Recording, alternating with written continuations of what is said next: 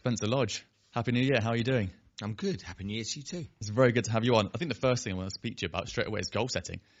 How have you set your goals this year? They're looking good. What's it looking like for 2024? My goals are always reverse engineered. So I start off with a goal for a year. I break it down into 90-day segments, and then those 90 days I can see the finish line. And that's always important to me, to be able to see that finish line rather than it being so far ahead that maybe I could dip. And proof of that comes in the way the stock markets work. You find that at the beginning of every year, the stock markets generally tend to perform well in Q1. They slow down in Q2, totally in Q3, and then in Q4 they accelerate again. And that's because stockbrokers get bonuses at Christmas. So they start off with great intentions, then they start to wane, and then they realize in the last quarter they better get their socks pulled up and their skates on, and then they hustle again, and then the markets perform again, and a lot of that's driven by their bonuses. That's interesting. So this is a similar way that you look at your year. So I just break the year down. Instead of having that 1 year goal, it's just like break that down. Let's give myself a 90-day goal. Yeah. That's 13 weeks.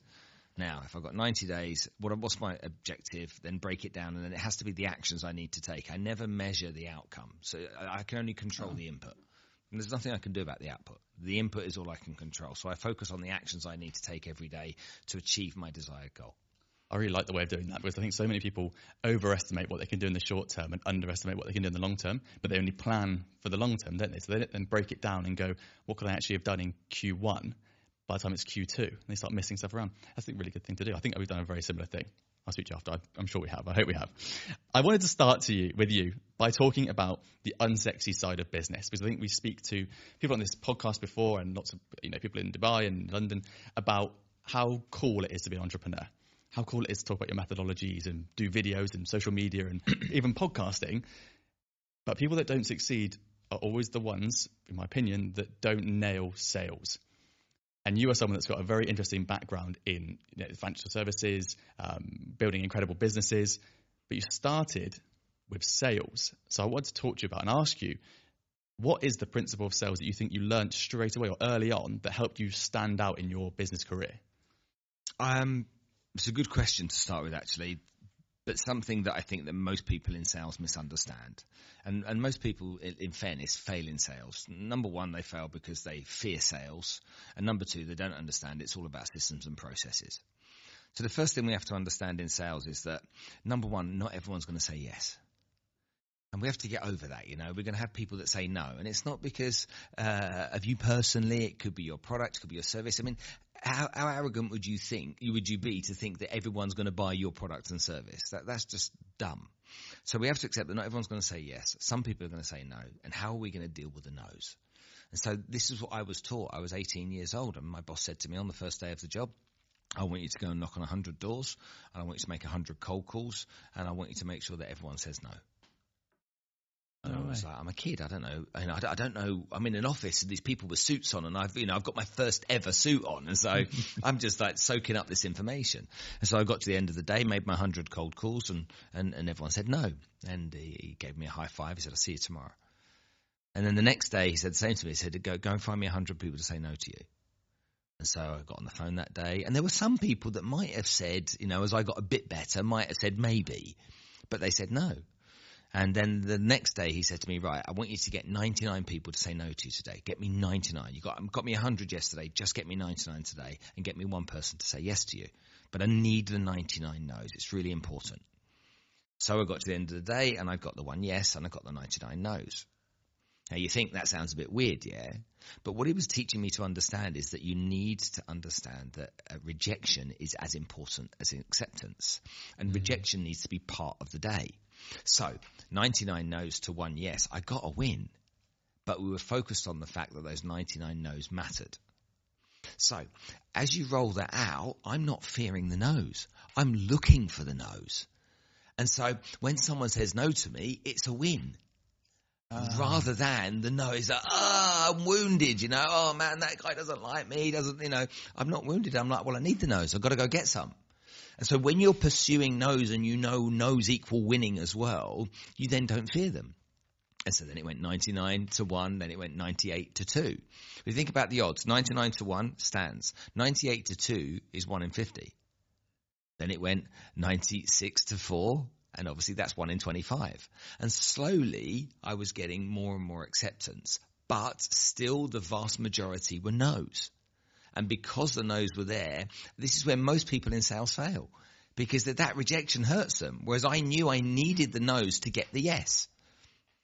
It's so relatable, isn't it? Because, I mean, when you're talking that, I'm laughing because I'm like, I have 100% been there, not learning that lesson fast enough and being like, I've spoken to one person today that I could have made a sale with and I didn't get it over the line, and that's on me. It's because I guess you put your own self-worth too close to the product when you're first starting in business, right? Maybe.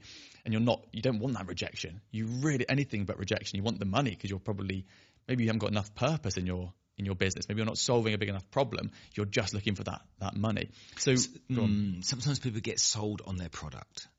Sure. They get passionate 100%. about their product. They believe it's the best thing since sliced bread. And why wouldn't everyone have my product? It's amazing. It's wonderful. It's awesome. It's fantastic. But to who? To you, and you take religion. People went out there with the scriptures of Christianity. It's like, right, everyone's going to be wanting the word of God. They're going to take this book that we've got and, God is or everything. Well, not everyone agreed. It's like, okay, you believe it, but why does everybody else have to believe it? Why does everybody else have to want to buy this book? Just because you wrote it, you've sold it to some people, but the vast majority you haven't. And you think about selling anything, whatever you do with your agency, whatever I do with my agency, most people either don't even understand it, don't have a need, don't have a desire, don't have any money to buy it in the first place. So why would we be that naive to think that all these people should be saying yes? Yeah. And then I guess most people will just ask 10 people, get 10 no's in a month, and then give up because it didn't work. And they'll go and focus on something else, like, can I put money behind paid advertisement and more people will see me, but I still won't have to convert them as easily, or I can do lead magnets. Do you think it's a distraction when people don't focus on selling and the converting part of business? If you don't make a sale, you don't make any money. Mm. So what's a business without money? It's a hobby. Exactly. So how could it be anything other than the most important thing? You have an okay product. You can still sell it. I'm not going to start doing this until my product is perfect. Well, you're an idiot. You really are. You've got an okay product. Go sell it. Then keep improving the product. But don't be that naive to think that your business is going to be a success just because you've got a really amazing product. What are people going to do? Start knocking on your door when they don't know who you are and they don't know what you do and they don't know how you do it. Mm. That's kind of like 101 in business. But so many entrepreneurs start the journey, okay, and they're fearful of sales because they're fearful of rejection. They say, I'm not a salesman. Great. So do you write checks for your business? Yes. Do you have to pay salaries? Yes. Do you have to pay bills? Yes. Do you have to pay the tax man? Yes. So all of those things, some of those I'm sure you don't want to be. Well, in order to be all of those things, you need to be a salesperson too. Mm. And who should be the best salesman in any company? The boss. Definitely, yeah. You've got to tread where everyone's going to tread after you. So it's quite interesting because when you said salesperson there, it's almost seen, and we touched on this at the start actually, derogatorily, if that's a word. People don't want to be a salesperson. They don't want to be pushy. They don't want to be sleazy. But you've got to learn conviction, because otherwise, like you say, if you've got a good product and you say, it's a decent product, it'll probably help you, no one's going to buy that. So you've got to, I guess my question is, how do you learn conviction? How do you balance, honesty, integrity, and I guess learn conviction in your selling techniques? It's nothing to do with that. Okay. It's all to do with finding enough prospects of people whose problems your product solves. That's all selling is. You've got to find the ecosystem of people, that community of people where your product solves their problem. Okay? So if we're selling water to the Eskimos, we're probably going to struggle. But if we meet some Bedouins in the Sahara Desert and we're selling water, we solve their problem. So you've got to be looking at how your product solves the problem and stop thinking about being a salesperson. You're a business person who's trying to solve a problem for a select group of people. You've got to find out who they are. You've got to find out how big that problem is. You've got to help them see that problem as being a bigger and bigger problem, and you as the solution. The end. I love when someone makes it logical, because I think you're right. Even when you look online, to be honest, and a lot of the media that we're taking in is online, right? Social media. And people say, this is my tip or my trick to social media, or this is how you make $1 million in a month doing whatever. And by what you just said, the logicality of it is what people are avoiding, isn't it? The magic that they're looking for is in the work they're avoiding. So I guess what's the reason for that? What's the issue with sales for people? As an entrepreneur, if you're coming up and you're not doing $1 million a year, Why are people trying to outsource selling so quickly, or build a personal brand so quickly, or avoid it? What's the worry? Of course, maybe there's rejection in there. It's not. You're just being an idiot. It's as simple as that. And you are being an idiot. If you and I, had golf shoes to sell, Yeah. and we went to running tracks, we'd probably face a lot of rejection. If we have golf shoes to sell and we go to golf courses, we're probably going to get more conversions. Now, there'll still be some rejection because some people say, I've got golf shoes. But then we see some people that golf shoes are falling apart, some people that might want to see some new technology that can help with their swing or whatever it might be. But why would we go to the local swimming baths to sell golf shoes? And this is what a lot of people are doing. They've got this scattergun approach, and it's just like, when you try and hit everyone that's ambivalent, you hit no one. So let's focus on the people that your product or service is relevant to, and be laser focused on building relationships with them. And you'll convert some at the beginning. And if you build great relationships with the people that you don't convert, eventually you'll convert some more. Do you want to be talking to people if you sell golf shoes at the swimming baths? No, you want to be talking to golfers. That's the truth of it. You're fascinated with golf. You love golf. You love golf shoes. You love golf shoes, what golf shoes can do. You're really into golf. So guess what? Speak to other people that are like-minded. I guess the only difference then is that the physical door has just become online, and people just get distracted more because there's just more noise, isn't it? I guess that's part of the issue. This is a squeaky old chair we've got going Isn't on it? here, isn't it? We got Hey? Would you want me to say, can you hear it? I can't hear it. I think the mic's probably fine. Perfect. Okay, He's fine. listening. Sorry, last thing I want is me sound like I might be farting or something. What was the question again? We're talking about how the physical door has actually become the online door. This is the problem with online, though. If you could target, as a golf shoe seller, only golfers that were the right demographic, financial demographic for your product, and you could only focus there, target them, and nobody around or near, you would. But you can't go that finite in running ads online. You can go for the 30 to 50-year-olds. You can go for the certain demographics, but you can't go target golfers only. And so that's why people have still got this scattergun approach when they're trying to generate leads online and marketing online, because they're going out to a far bigger group than actually they need to go to. You know, if you want to go to, for example, I've got a corporate wellness business, and so HR directors are really important to us. On LinkedIn, I can target HR directors, but I can't target HR directors that have got this, and this is the category. I don't need every HR director. I need a certain type. I've got to go out to all of them and hope the ones that are the right type respond. I think that's the bit that people forget. It's a numbers game, isn't it? What's the amount of leads you can get in, then create the sales calls. So going back to your first job, when you started to learn that incredible lesson that your old boss, what a great thing to teach you early on. When did you think you started to shine? When did you think you started to, a period of time, or did something happen where you started to go, I've got a knack for this. Could be, I could build my career based on this, as in being good at sales and being good with people. So my skill was my downfall. So my downfall was the fact that I failed everything at school. I got 1 O-level. I couldn't go to college or university. I was basically regarded as too thick.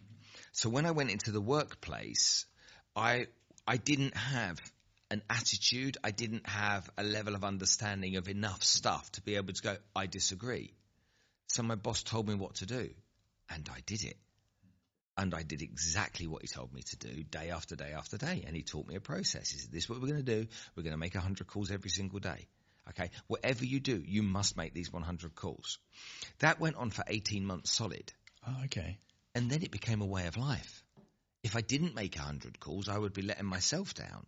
So I'd been essentially entrenched into a system, ingrained into a process. The process yielded great results. And guess what other people did? They started to make less calls. They started to have their own ideas. They started to think they knew best. I didn't. I just did what I was told by someone who was a proven deliverer of the outcome.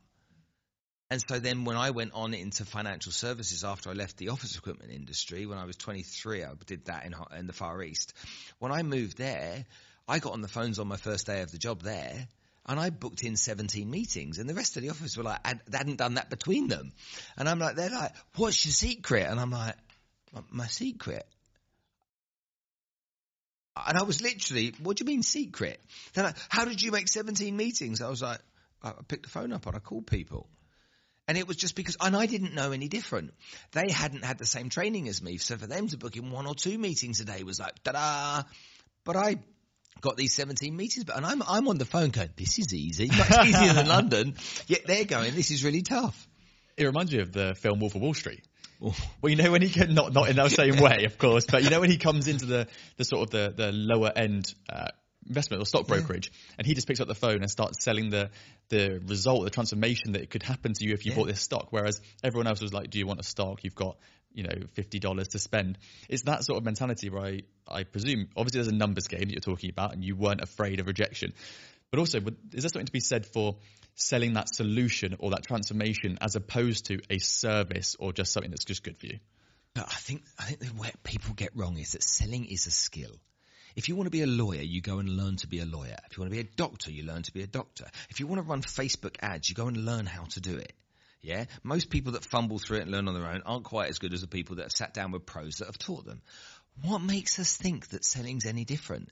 It's a skill. It's a process you have to follow. There are stages to the sales process, and you've got to learn what they are, and you've got to become good at them. For anyone to think that it's just a kind of like, I've got the gift of the gab, or I'm great communicating, it's just nonsense. It's a skill. I have to build rapport with somebody. I have to build a connection so that that person wants to listen to me. I can't just talk at them. I've got to work out who they are, how they think, why they think the way they think. And then when I've got that understanding of them, I then got to go follow a process where I learn more and more about how my product can solve a problem they've got. So I want to dig into the problem, learn. All of this is a skill set that's been developed by every great professional salesperson over the years. What's happened a lot is that some salespeople got into sales because they fell into sales. And then they've gone in and it's a lot tougher than they thought it would be. You see it in the real estate industry here. You know, I was dealing with one of the big developers the other day, and they take on 70 people a month. And they get rid of 60% of them in 90 days. Performance-based? All performance-based. Wow, okay. If you don't do a deal in 90 days, then you're out. Now, I'm like, you're spending fortunes on this, which is a whole other conversation, actually. You're spending fortunes on this. Why don't we try and train these people better? Why don't we give them the skills they need? Maybe if you give them the training they need, they'll have a fighting chance of making the sale. Then you won't have to keep re-recruiting people, and then you won't have to keep spending the money on re-recruiting people. Get them to be good at sales. Teach them the skills involved. Get them through a system that I use, which is teach, monitor, and measure. Okay, teach them how to do it, monitor how they do it, and then measure their performance. And keep it really simple, and you'll teach people the skills they need. And this is where, whether it's an entrepreneur or a salesperson, an intrapreneur, okay, everyone's got to sell. So why not be dedicated to learning the skills? You absolutely would never go and see a dentist if he wasn't skilled. You wouldn't see a doctor. Imagine if you met a guy that had a marketing agency, digital agency. So tell me, okay, where did you learn how to do all of this? You know what? In my spare bedroom one evening. You know, people, they were not going to give you the money. No. So to me, it's just the same. I think it's really cool because I think you're speaking very logically about, you know, it's matter of fact. Whereas I think a lot of people listening to this will be like, this is almost new information. I've not had that confidence or that someone tell me that clearly this is what I should be doing. And maybe that's not happening, but that's what I feel like people are speaking about these days, where they're going, you know, I built my personal brand, I built social media, but my business isn't doing well enough. And then you speak to them and say, why? And they're not reaching out to anyone. No one's coming to them. They're sort of expecting sales to just happen. So you're logically putting in place, well, are you speaking to, it's a 10,000 hour rule really, isn't it? How much effort and time are you putting into this kind of stuff? I'm really interested in then, you went to the Far East to then do some work there. When you came back, my question is, at what point did you start to be like, I can now teach other people how to do selling and you know, motivational pieces around their businesses? Because I know you had the businesses that were running at the same time and doing incredibly well. But at what point did you say, I can start to help other people with this kind of thing? Because obviously, like you said earlier, some people are saying, how are you doing this? And to you, it was fundamentally... So I learned when I went into management. That's how I learned. But the reality of the situation is, I was really triggered one day by a girl in a bar, like really triggered. I was in London, in the city, which EC3 was the postcode I used to work. Yeah. And I walked into a bar one evening with my mates, and you young people, you won't know what it was like in the olden days. We didn't have a phone in our hand, you know. There was no phones, there was no device. Smoking in the bar as well. And we had cash in our pocket, you know. What's that? And maybe a checkbook on the inside of our jacket, you know, in the olden days. And I saw this girl, and I was with two mates, someone just like you and somebody else, and we had a couple of drinks, and I saw her, and she was the most beautiful girl I've ever seen in my life. She had this dark brown bob, she had these big brown eyes, she was gorgeous, way, way out of my league. So I didn't talk to her until I had 2 or 3 or 4 more beers, and the guys went, go and talk to her. And I wandered over and introduced myself, and she said, what took you so long? Oh. I was like, what do you mean? She goes, you've been staring at me for 2.5 hours. I was like, I'm so sorry. Anyway, I asked her what she did. She had a job. She told me a bit about her family and her parents, and then she said to me, what do you do? I said, I'm in sales. And she went, oh, sales. I was like, well, what were you hoping for? She goes, I don't know, doctors, lawyers, engineers, stockbrokers, investment bankers, someone with a professional job. And I was like, right. I said, now you work for an architectural firm, don't you? She said, yeah. I said, and so I assume your company has clients. She said, yeah. I said, and I'm assuming somebody in the company has to go and get those clients. She's like, yeah. I said, and what if they didn't get the clients? She went, what do you mean? I said, well, if they didn't get the clients, there'd be no money coming through your door, and you probably wouldn't have a job. Well, that guy that goes and gets the clients is the sales guy. So you need to offer a bit more respect to the people that are bringing the money through the door to pay your salary. And she looked at me in that moment, and it was like, point taken. But what it had done to me was made me realize that salespeople go through emotional highs and lows every day. They face rejection and acceptance up and down every day. A lot of them work on commission only. They've still got roofs to put over people's heads. They've still got kids to pay for. They've got cars to pay for. They've got food to put on the table. They have to do that, even though they've got all of those challenges. That takes quite a character, okay? Quite a character to do that. And they should be given a bit more respect than they're given by most people in the professional commercial workplace that look down on them. These people, if any business has no sales, there's no business. So Maureen in accounts can shut the hell up, okay, because she ain't going to get paid nothing if there's no sales. And John in engineering is going to get no budget to develop any product, okay, unless there are sales coming through the door. And so for me, it's like, wind your neck in, folks. Start realizing these people are absolutely critical and the backbone to business. You can have an average product and sales and be okay. Okay, you can have an average service and sales and be okay. But if you have no sales, you have no revenue. No revenue means no business, no job. Everyone's unemployed. So please respect the salespeople.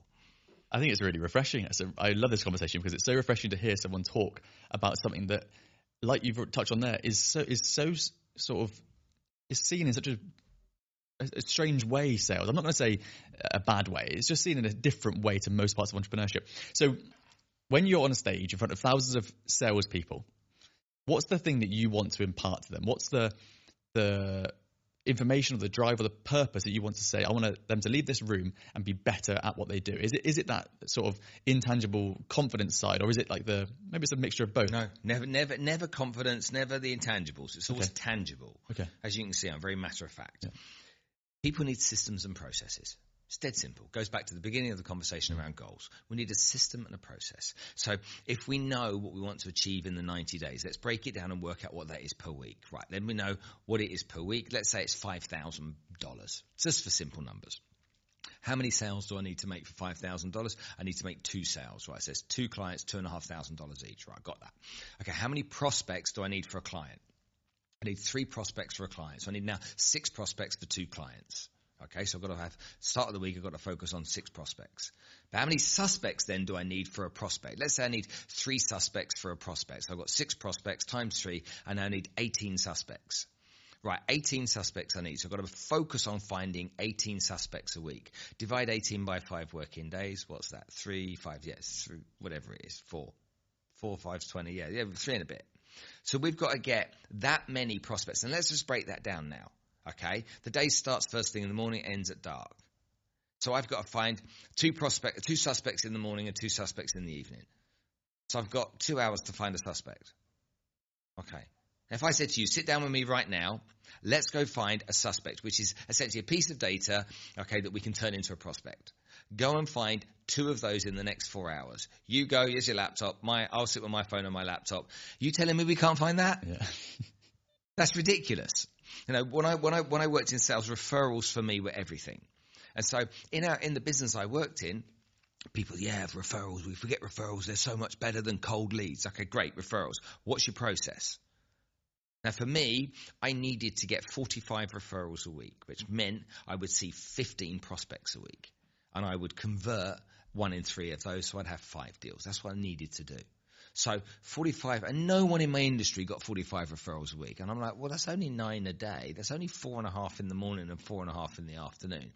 And I just narrowed it down to that. And once I got to that, I was like, right, how do I get 4.5 referrals in the morning? Well, I have 2 meetings every day, so that's 2.25. I'm going to get 3 referrals from everyone I meet. In fact, no, I'm going to ask for 5 for everyone I meet because some might say no. But then I was getting 9 a day. By getting 9 a day, I knew I'd hit my target. And all I focused on was my 9 referrals a day. I didn't care about anything else. Everything else was irrelevant. Get your 9 referrals a day. And systems and processes are everything for success in business and predominantly sales. I mean, that is a takeaway that someone can use straight away, isn't it? Immediately. Like, are you looking at how many people you need to convert to then get your money, hit your goals? Because you see quite a lot of people who say, I want to turn over $1 million dirhams this year or $1 million, whatever it is. And you're like, okay, cool. What are you going to do? They're like, right, I'm going to nail my personal brand to start with. Yeah. Personal brand. Colours. Yeah, exactly. Logo. And it is really important, but it's definitely a sort of a side thing, isn't it, to start with? And it can become incredibly powerful, personal brand. I mean, your personal brand, of course, probably brings you a lot of interest and intrigue. But it's over time, isn't it? You've got to create value for a long time. Whereas sales are now, if you've got a solution or a service and you want to sell it now, it's sales. I think we've spoken a lot about sales.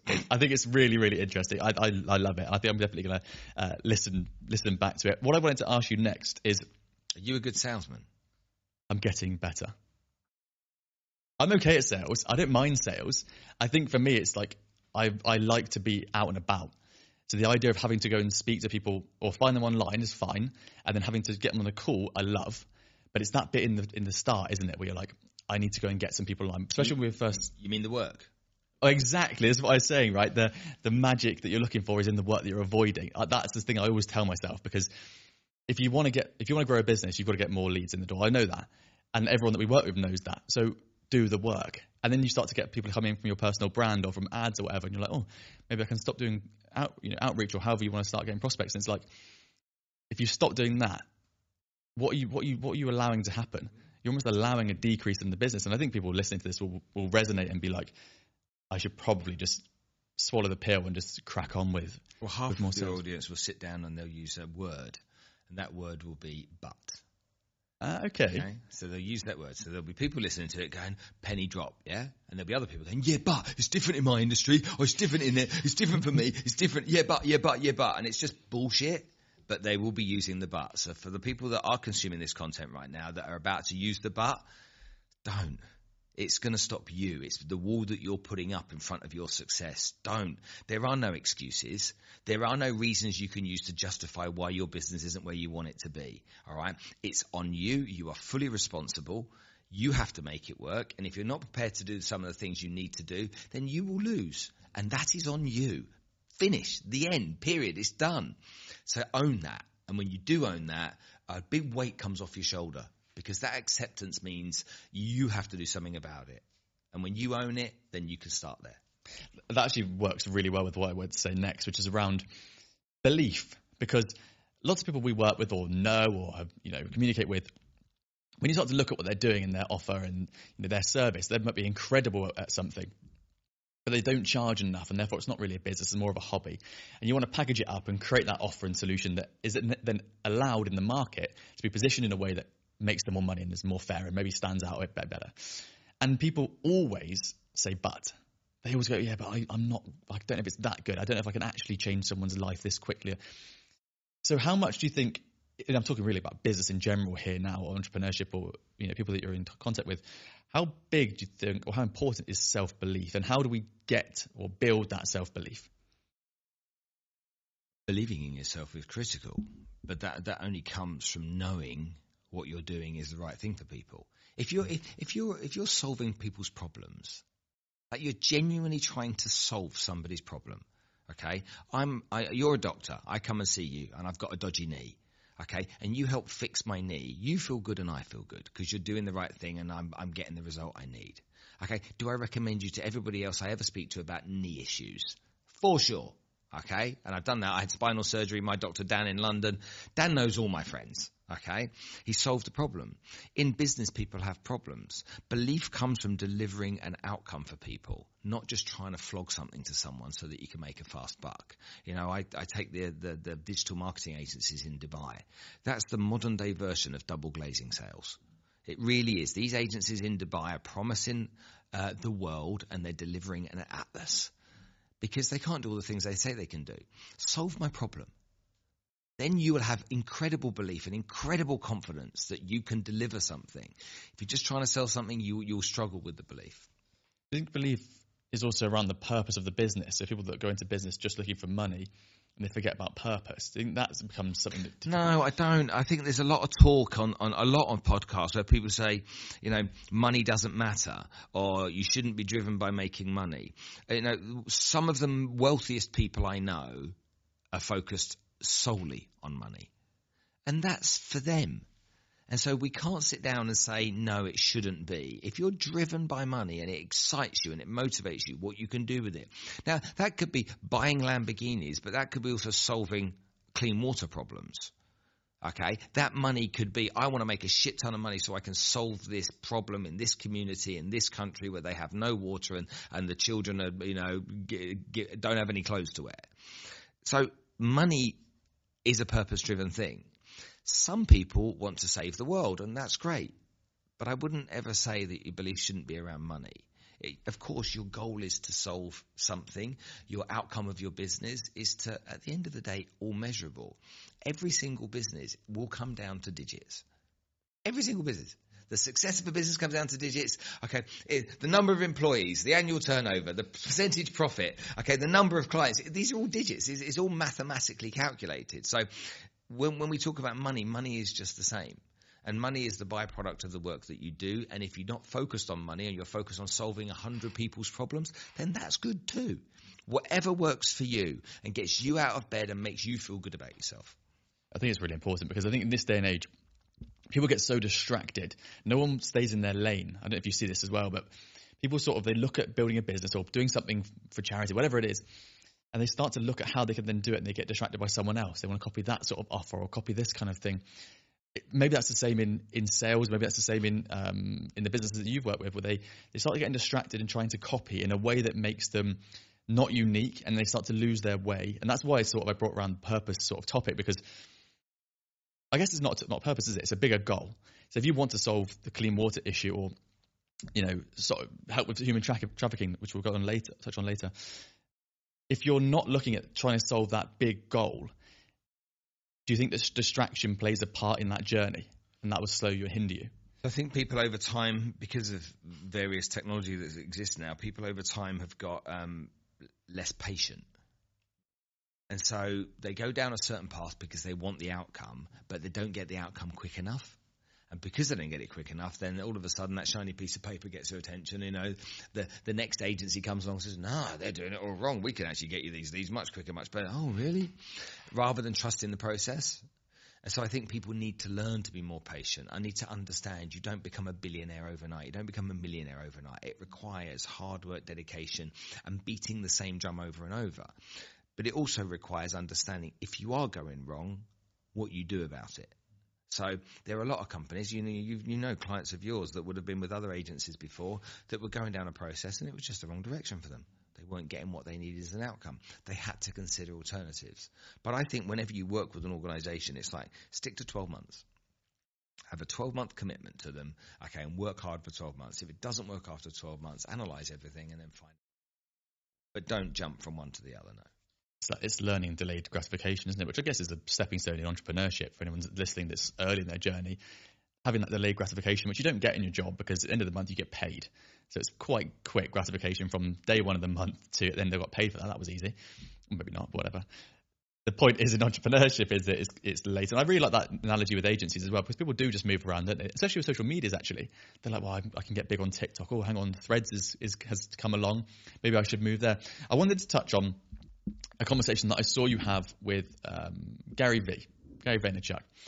And in that conversation, you touched on when you sold or in the process of selling your first business, you lost a little bit of drive because obviously you'd had that journey. That was your baby. You'd made the business what it was, made the money. And then you sort of went into a phase of your life where there was maybe less purpose, is fair to say. Can you touch on that, and also how you found purpose again? And then maybe it is the same purpose now, and how you're sort of building on that. So I'd sold my equity in a company, and I was essentially paid not to work for a year, which I thought was a bloody good idea at the time. But 6 weeks into that, I realized that my life's purpose had ended. And so my routine had ended. And everything changed. And so I went and I saw my friends who I hadn't seen for years and traveled around the world to see them. 6 weeks later, I come back and I'm like, now what am I going to do? And when you don't know what you're going to do, it made me feel like what it must be like to retire. Like, well, what do I do today? I've now got the carriage clock or the gold watch. They've said goodbye to me. They've given me this check. I've got this pension. Now what do I do? How am I going to fill my time? And that, I'm not a golfer, so I can't fill my time with golf. But I had that period of time of not knowing what to do in my life. And it was very dark for me, because not knowing and not being able to get out of bed and go and do something and feel like I was part of something. Where do I belong? I get my energy from people, so I need to belong somewhere. I love being part of a team. I need stuff like banter. An office drama. I like to talk about the football when I go in the next morning. So the simple stuff. I like to talk about, how much I don't like Max Verstappen and, all that guy. I like to talk about that before I get going. And I like to be in an environment that's punchy and high paced, and that all disappeared.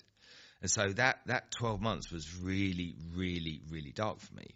When I got towards the end of it and I knew that period was coming, then the planning started for what was going to become next. And so I then started to get excited and enthusiastic about what I was going to do and what I was going to build and how I was going to do it, and bringing on board the kind of people I wanted to do that with. So that then gave me then the focus, the purpose, and the vision to get my teeth into something that at that time mattered. It's like I touched on earlier, I think, before we started recording, that energy of like, what gets you up in bed in the morning? What do you like? What do you do in your business? What's your role? And I don't know if you've done the Roger Hamilton genius test, but it sounds like there's 4 geniuses that you can have, lots of them, but you sound like a Blaze, which is similar to me, where like, I need to be around people. I'm not amazing at just sitting and just doing something all day long. But then there are people that it sort of tries to help you hire the right people around you. There are people that love that. They just want to do strategy and they want to do one thing. There's people that want to just come up with ideas and they can't take action. And I think, a lot of people resonate with, you can't always have the job or the business that you do the only thing that you like to do. But it really helps if you're in that environment that resonates with you. There's 2 things that resonate with me with what you just said. So first of all, have you ever been to a Tony Robbins event? No, I would love to. Okay, so Business Mastery is a 7-day event. The first time we went was in Vegas. So it was a hot country in the summer, and we had ski jackets on in the auditorium because he keeps it so cold. Wow. But there's lots of dancing. There's lots of engaging with other people. There's lots of moving to keep you alive, alert, and focused. My business partner, Danielle, and I go. She's like, I wish she would just stop with the bloody music and give us this content. Wow. Yes, I'm like, what content? Because I'm like, oh, it's great here, isn't it? I love the energy, I love the people, I like talking to everyone. So you got myself and my business partner, Danielle, and she's like, I want this information. Yeah. And I'm like, I want the energy. Yeah. And so it's interesting how different people kind of resonate with different things around that kind of stuff. But then I suppose it leans in a lot into corporate culture, corporate wellness, understanding, what people need to get the best out of them. You just said I need to be around people. So if I'm in a company where I feel I belong, I'm in a company where they know that they're going to get the best out of me by making sure the environment's right for me. And then there's lots of activities that are involved, the paddle tennis and the 5-a-side football or whatever it may be, the once a month going and doing a team building event and being able to have fun and laugh and some music in the office. If they know that's going to work for me, then that's the company's responsibility to do that if they want to get the best out of me. Yeah. And that's different between being an extrovert and introvert as well, I would argue. It's not about if you just want to be out there and be loud. It's very much what makes you tick inside. So when you work with companies and you're looking at their strategy, is that something you would talk about in sort of the well-being space and the well-being culture of a business? Absolutely. Okay. So it's critical that companies spend too much time understanding numbers, okay, and not enough time understanding people.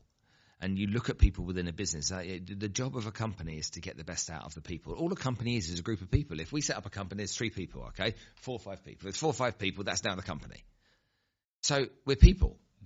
So will the people have to buy the props? We have to buy everything else. Someone has to pay the rent. Someone's got to pay the salaries. We're just people with responsibilities. Every company is exactly the same. Someone's going to come up with an idea for something. It's just a person. So how do we keep those people fired up? How do we keep those people peak performance? You've got to understand them and take time to really care about what matters to them. You may be absolutely focused on solving a problem outside of work that matters to you. And the reason you come to work every day is that you want to help that person out there. That's why you're here. Well, if I've got some empathy towards that and I care about that and I understand that that's your goal and I help you achieve that, guess what? We become aligned. So then I get the best out of you. You have a great connection with me. We do much better together. So this is so critical in businesses. 1 in 4 people in Dubai leave their employer every year. That's 25% massive, isn't it? shift of staff. Now that's people going from leaving the country to new salaries, bigger salaries. I mean, people will leave for a 5% pay rise. Why? It costs the company more money to recruit and retrain someone than it would have done to give them the money. It's like, why are we missing this? Why are we not understanding that? Why are people cannon fodder? Why are people just numbers? Why are we not showing as a business? If you're the CFO of a business, you want it to be the least cost, the most performance, the best net profit. That's what you want as a CFO. As the HR director, your job is to make sure that you're getting the best out of everyone in the business. Sometimes you won't be aligned, but you actually are. You want the same outcome. I don't want to spend any money. I want to spend money on this. I don't want to spend any money. Yeah, but if you do spend some money, you'll get more money. Okay, I hadn't thought about it like that. And so this is where a lot of companies get it wrong. Do you think it's different here in Dubai versus London, or if you've worked in the Far East or the US? Do you think the way that people are going about well-being in corporates is different? Or do you think it's just the same everywhere in the world at this moment? We're learning how it works. I think it's far more advanced in the US. I think well-being is far more on the table. There's bigger commitment to it, but it's evolving here and it's evolving quickly here. Companies are starting to learn how important it is. And, we're in a country where there's so many different nationalities and cultures under one roof. And so that becomes really challenging. If you go to any form of event, the Filipinos stick together, the Indians stick together, the Brits stick together, the Russians stick together. That takes place. It's like, how do we get those people to really integrate with each other? Because when you do, you'll realize that there's so much that everyone can be better at when they are willing to listen and be open and learn from others. And I really like, just going back to what you said there, I really like what you said about we're just a group of people. So there's 5 people in this room now. We could be an organization. And it's interesting because we would look after these people really, really well because there's only 5 of us. You know everyone by name. You know what their families are doing. And as the company starts to grow, I mean, we both work with billion-pound companies, and they're still messy inside. They are still a group of people in just a bigger building. But maybe they don't understand each other as well as when you were a small company. So I guess my question is, at what point do people start to forget, do you think, in the work that you're doing, that this is still a group of people? We still need to look after them to get the most out of them. Is there a sort of a phase where they start to lose touch on that? Yeah, at 5. Oh, really? Okay, yeah. Early on. Yeah, people do. You have to set the culture out at the beginning. You have to be very clear and you have to be very conscious of culture, like really conscious. I'll give you a good example. Allsop and Allsop's a real estate broker. Mm-hmm. I know them very well. I've known them for 20 years. Lewis, when he set the business up with his brother, started in a spare bedroom in a rented apartment. They started with themselves and 2 other brokers. All 4 of them were hardworking, successful guys. So they wanted to build a company, but they absolutely didn't want any negativity. So they would only bring 1 person in at a time, a new recruit in, and that person would either rise, and perform with them, or they'd be pushed out quickly. All right. When they got to 10 people, they then started taking 2 people on at a time. But they had a culture of success within that business. So you're either going to be successful and work with us, and you're going to get the benefits that we're getting, or you're going to go. Anybody outside having a cigarette, talking bad about the company was gone that day because negativity was poison to the positivity and the culture of success.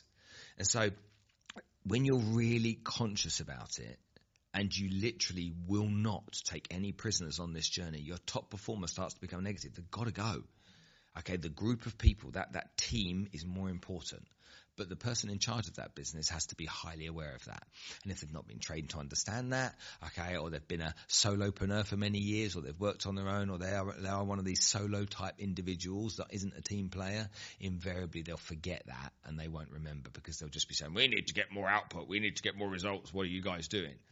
And that's I think a lot of the time where the problems lie. It's interesting. It's like dropping green dye into a bathtub of water. It will start to seep out and turn all the water green and toxic after time, won't it? That actually leads really nicely onto your podcast. We've got to touch on the podcast, right? Okay. Because there's lots of people listening to this who will be thinking about starting a podcast, or at least content.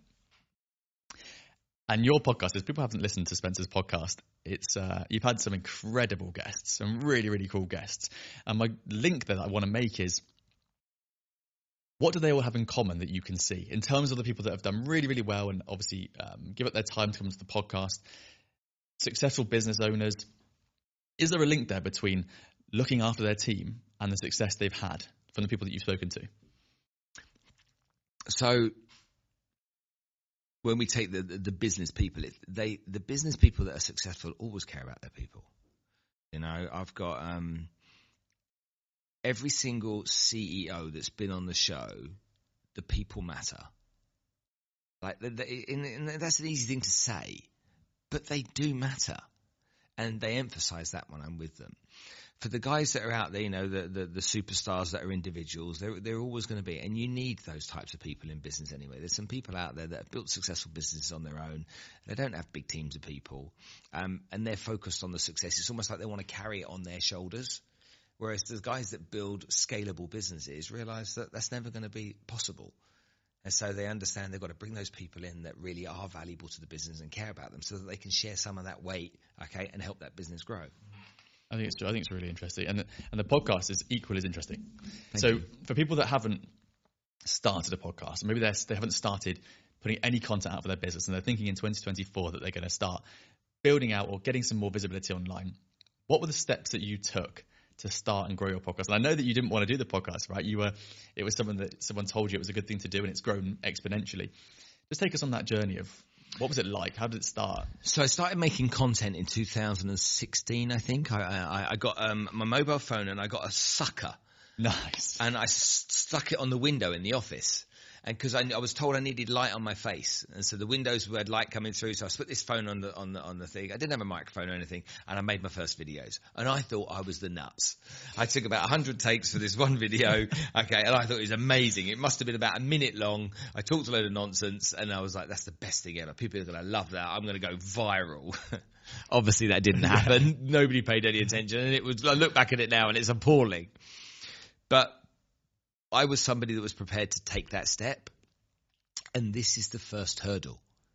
Most people aren't prepared to take that step. Oh, I'm not good. I can't be on camera. I've got a face for radio.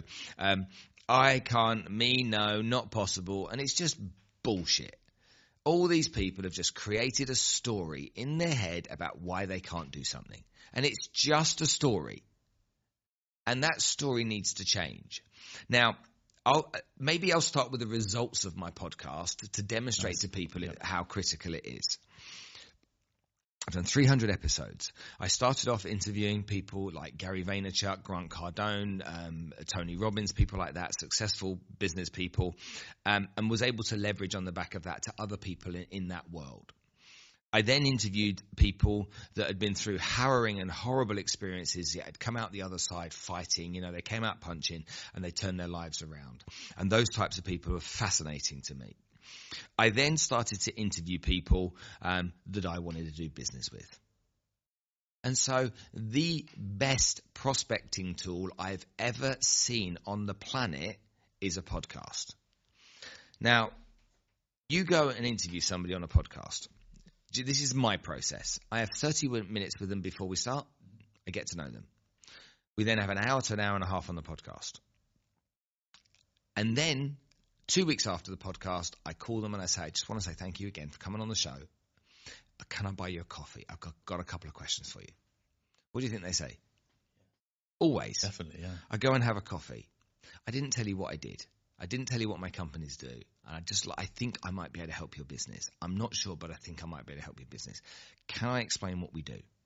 I then explain what we do. Now, that CEO of that company may not be the decision maker in his business. It might be Jennifer in HR, for example, or whatever. He will then tell me to go and speak to Jennifer. I speak to Jennifer. I say, your CEO told me to contact you. She's then automatically the CEO. Of course, they then see me.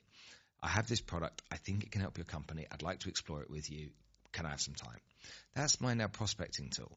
Now, if you do one podcast a day for a year, okay, you've got 200 odd podcasts if you're doing them 5 days a week, yeah? You've got 200 odd prospects.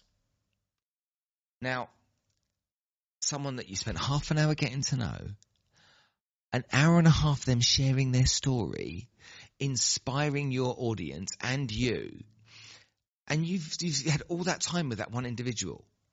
How you couldn't want to try and turn that into business, I don't know.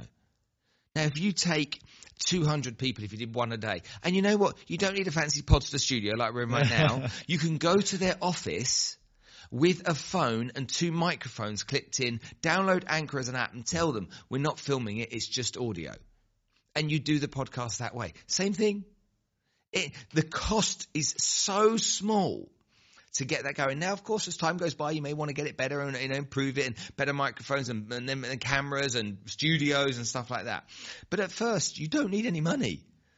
You just need the will to invite people onto the podcast. Now, you can say, but I haven't got anyone on the podcast. Where do I start? Go and interview 10 no-names. Go and interview 10 colleagues. Go and interview 10 friends. Doesn't matter. Get it going. Get some up and running. That podcast that you start, if you persevere, you have systems and processes, okay? You can outsource everything. You don't have to do anything apart from the interview. In fact, you can even go online now and get 10 interview questions that you might want to ask about. It's so easy. But then you get that chance to bond with that person for an hour and a half. They're grateful because you've shared their story, okay? You've not tried to sell them anything, so you've had a nice session. 2 weeks later, they know exactly who you are. And that's why I think it's so critical. And so when I got into podcasting, I didn't need it for prospecting. I was trying to build my personal brand. That's why I did it. What I learned along the way is that building a personal brand on podcasts, you have to have a voice too. If you're just going to sit and interview people and let them talk, then all you're doing is creating content for somebody else. So there has to be a two-way street. And that's why I asked you a question 10 minutes ago. You need to talk. Okay. I want to hear your view. This needs to be me and you having a chat like Joe Rogan and Elon Musk. Okay. We've got 2 guys that are having a conversation, not somebody doing a Q&A. That said, if you're willing, which most people aren't, most people are full of excuses, full of stories as to why they shouldn't, couldn't, wouldn't, can't, and they're full of yeah buts. Okay, but if you were willing, this is enormously rewarding. It's a lot of fun, okay, and it's great for business. And I think those 3 things on their own are enough, okay, to justify why we need podcasts. But let's just go to a bit more data. 5 million podcasts out there. Less than 1% have done more than 20 episodes because people give up quickly, and it comes back down to the same thing we said earlier. You need to be patient. You need to go into that and commit to it for at least a year. Do 1 episode a week. You don't have to film 1 a week. You can film 4 a month on 1 day. Okay, you can do 4 in a day. There you go. 1 Sunday a month. There's your podcast. Give it to an editor on Fiverr.com. They can edit it all up for you. Go and use your AI or whatever it may be. Post it out on your social. I don't know how to post on socials. Get someone on Fiverr to do it for you. They'll charge you 50 quid. It can all be done. But if you do that for a year, that means you've got 50 people you've interviewed. You will convert from those 50, maybe 10 of them into being your type of client. And it's also not too late, is it? Like there's a lot too of late podcasts for what? For podcasting. Some people say podcasting is too late now. Everyone's got a podcast, but I think there's so much opportunity. Everyone's got everything these days. I think if you see something as saturated, and that's a bad thing, I think you're just missing opportunity. I think there's so much. Nothing's saturated. You don't think? Nothing. Podcasts aren't saturated. You know when you hear people say, "I can't start one now. Everyone's got one." You must hear that. But they don't. No, that is very true. Everyone just thinks they do because they're good at promoting them. 7.5 billion people, and there's 5 million podcasts. 7.5 billion with a B, and there's 5 million podcasts. We aren't even looking at the surface, let alone even scratching it. And yet you take the 5 million podcasts, and 99% of them have never done more than 20 episodes. Really? Exactly. Just in the last few minutes, I'd love to talk a little bit about, you mentioned there how your podcast changed from having really big business guys like Grant Cardone and, these kind of people. You then started to talk to people that you wanted to potentially be prospects, but actually the thing that really drove you was talking to people that had incredible stories of resilience and of, going through tough times, but things that most of us can't imagine. And I know in 2023 you did a lot of work on shining light on human trafficking. I'd love to just hear a bit about the work that you've done there and how it's developing. So we made a documentary that comes out next month, and that documentary came from the podcast. So I interviewed a guy called Leon Logothetis, who has a TV show on Netflix called The Kindness Diaries. He travelled around the world relying on the kindness of others, so he could accept food, shelter, or fuel for his motorbike, but no money. When he experienced an extreme act of kindness, he repaid it with a life-changing gift. It's a beautiful TV show. There's 2 series. It's beautiful. Get some tissues and watch it. You'll cry your face off because of how beautiful it is. But at the end of the interview, I said to him, I'm a little bit annoyed that you got a TV show and I don't. Oh, really? And he just looked like you're at me now. He looked at me and goes, why haven't you? Oh, really? Okay. And I had no words. I was as well. I was like one of these people. Yeah, one of these people that I'm criticising. I had no words. He said, if you want some help, I'll help you. He said, I'll give you an hour of my time every week for the next 6 weeks. He said, if you can make the hair on my arms stand up with an idea, then I'll help you make it. And so the first session, 1 hour, we just brainstormed some stuff. Second session, come up with this more about human trafficking because I cared about that. I'd learned a lot about it. Third session, there was a director. Fourth session, there was DOP. Fifth session, there was producer. And they were all on this Zoom. And it was like, holy moly, this is happening. And they said, right, you're going into a very dangerous world. Okay, it's like more dangerous than you can possibly imagine. You will get death threats. Your family may get death threats. This is dangerous, seriously. So if you want to go down this path, we're with you because of how important it is, but bear that in mind. And then we started the journey of making this TV show, and we follow 3 female heroes that have gone on to do incredible work, saving communities from human trafficking and child slave labour. And meeting the first group that I met, a friend of mine, Maria, she's done incredible work, Maria Conceição. She said to me one day in Dubai, would you like to meet some of the girls? And I met these 12 girls, and in that one moment that I met them in Mall of the Emirates all those years ago, in that one moment, everything changed. Everything changed. I'd been suffering with clinical depression for a period of time. That ended that day.